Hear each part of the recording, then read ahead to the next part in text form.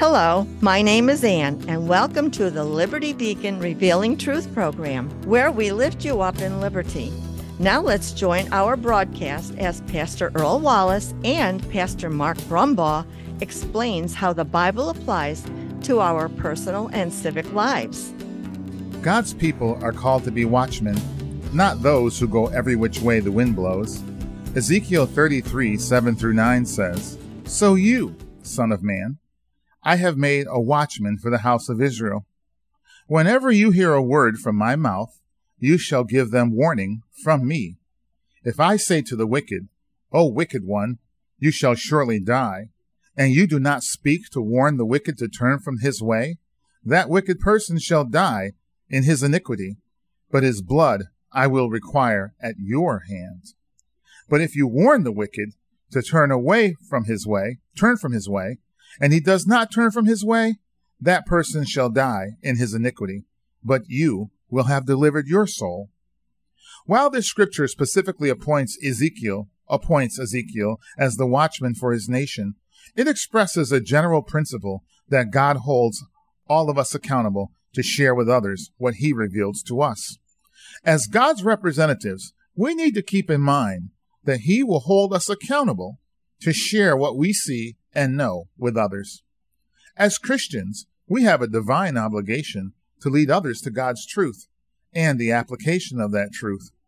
Application means we must show people how God's truth applies to and works out in every aspect of our lives and theirs. 10 Commandment number 9 tells us not to lie. Exodus 20:16 and Deuteronomy 5:20 both say, "You shall not bear false witness." To lie and bear false witness means A, make a false statement that you know is not true. B, fabricate a story. C, misrepresent what happened. D, to leave out essential details that would allow others to see the truth.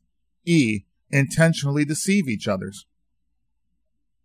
I believe that when people suppress the truth, like saying God's Bible cannot be read in public schools, and that people should not recite the American Pledge of Allegiance that mentions America as one nation under God, our nation gets cursed under the lie of separation of church and state, a phrase which does not appear in the U.S. Constitution, nor which can be justified from Scripture.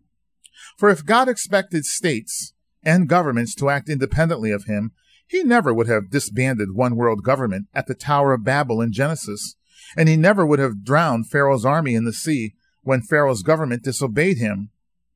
When I hear politicians tell different groups in our society that other groups of our society are out to get them, I realize that the politician is lying to separate us by getting us to focus on narrow subsets within each of our various groups, who actually represent very, very small numbers of the overall population of those groups.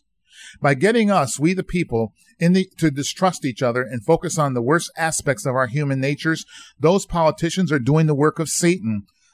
If truth sets us free, what will lies do?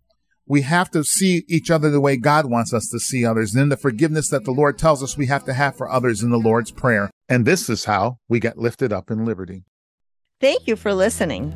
We hope you will join us in fulfilling 2 Chronicles 7:14 by repenting and turning to righteousness through Jesus Christ, so God heals our land.